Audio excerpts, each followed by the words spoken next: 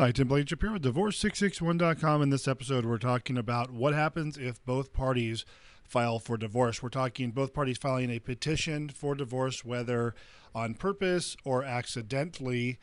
In a normal case, obviously, one person files a petition, the other party will respond. In some cases, people will file simultaneously or within a couple days of each other, not knowing that the other party filed.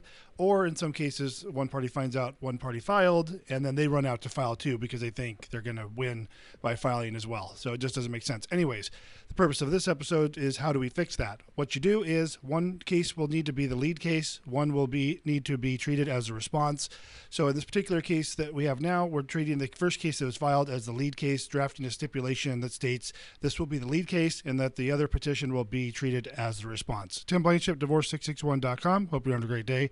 Talk to you soon.